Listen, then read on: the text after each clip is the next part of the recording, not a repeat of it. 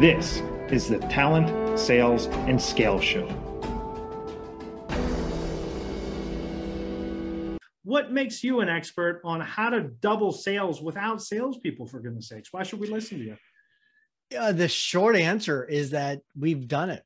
So we've lived it. We've gone through, and I'm sure I'll share the story here, but we've gone through the experience of, transforming and what I like to call blowing up what was good in the pursuit of what's something great. So we blew up our go-to-market business development strategy with our marketing company, Tulip Media Group. And we are living proof that it can be done.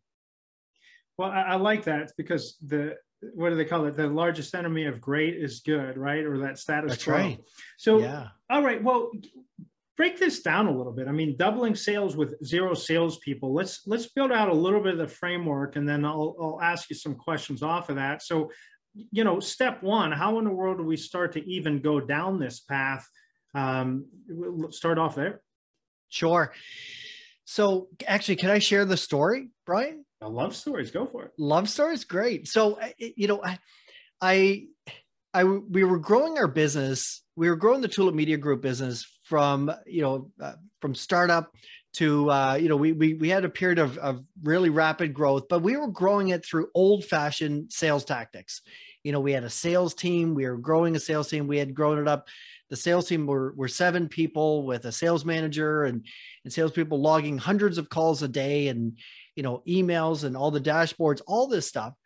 And we were having some success, but we were never getting to where we really needed to go, where we really needed to be in order to justify, a sales team is an expensive, engine to fuel inside of a company.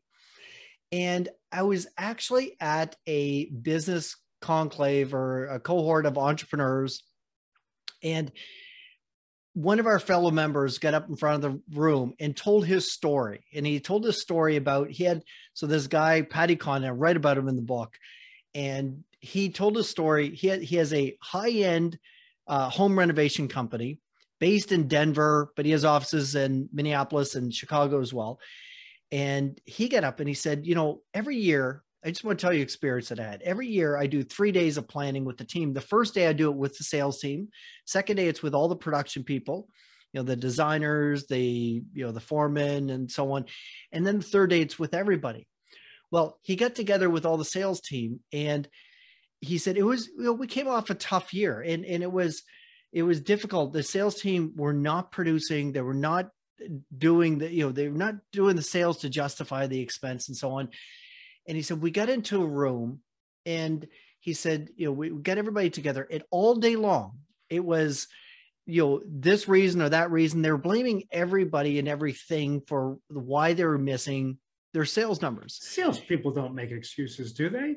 Well, and there are a lot of good ones. I'm going to clarify that I don't recommend firing all your salespeople, but in Patty's case, he went through that first day and he said it was really frustrating because we were looking to do really progressive and innovative new things inside the company, but the sales team were resisting around every corner.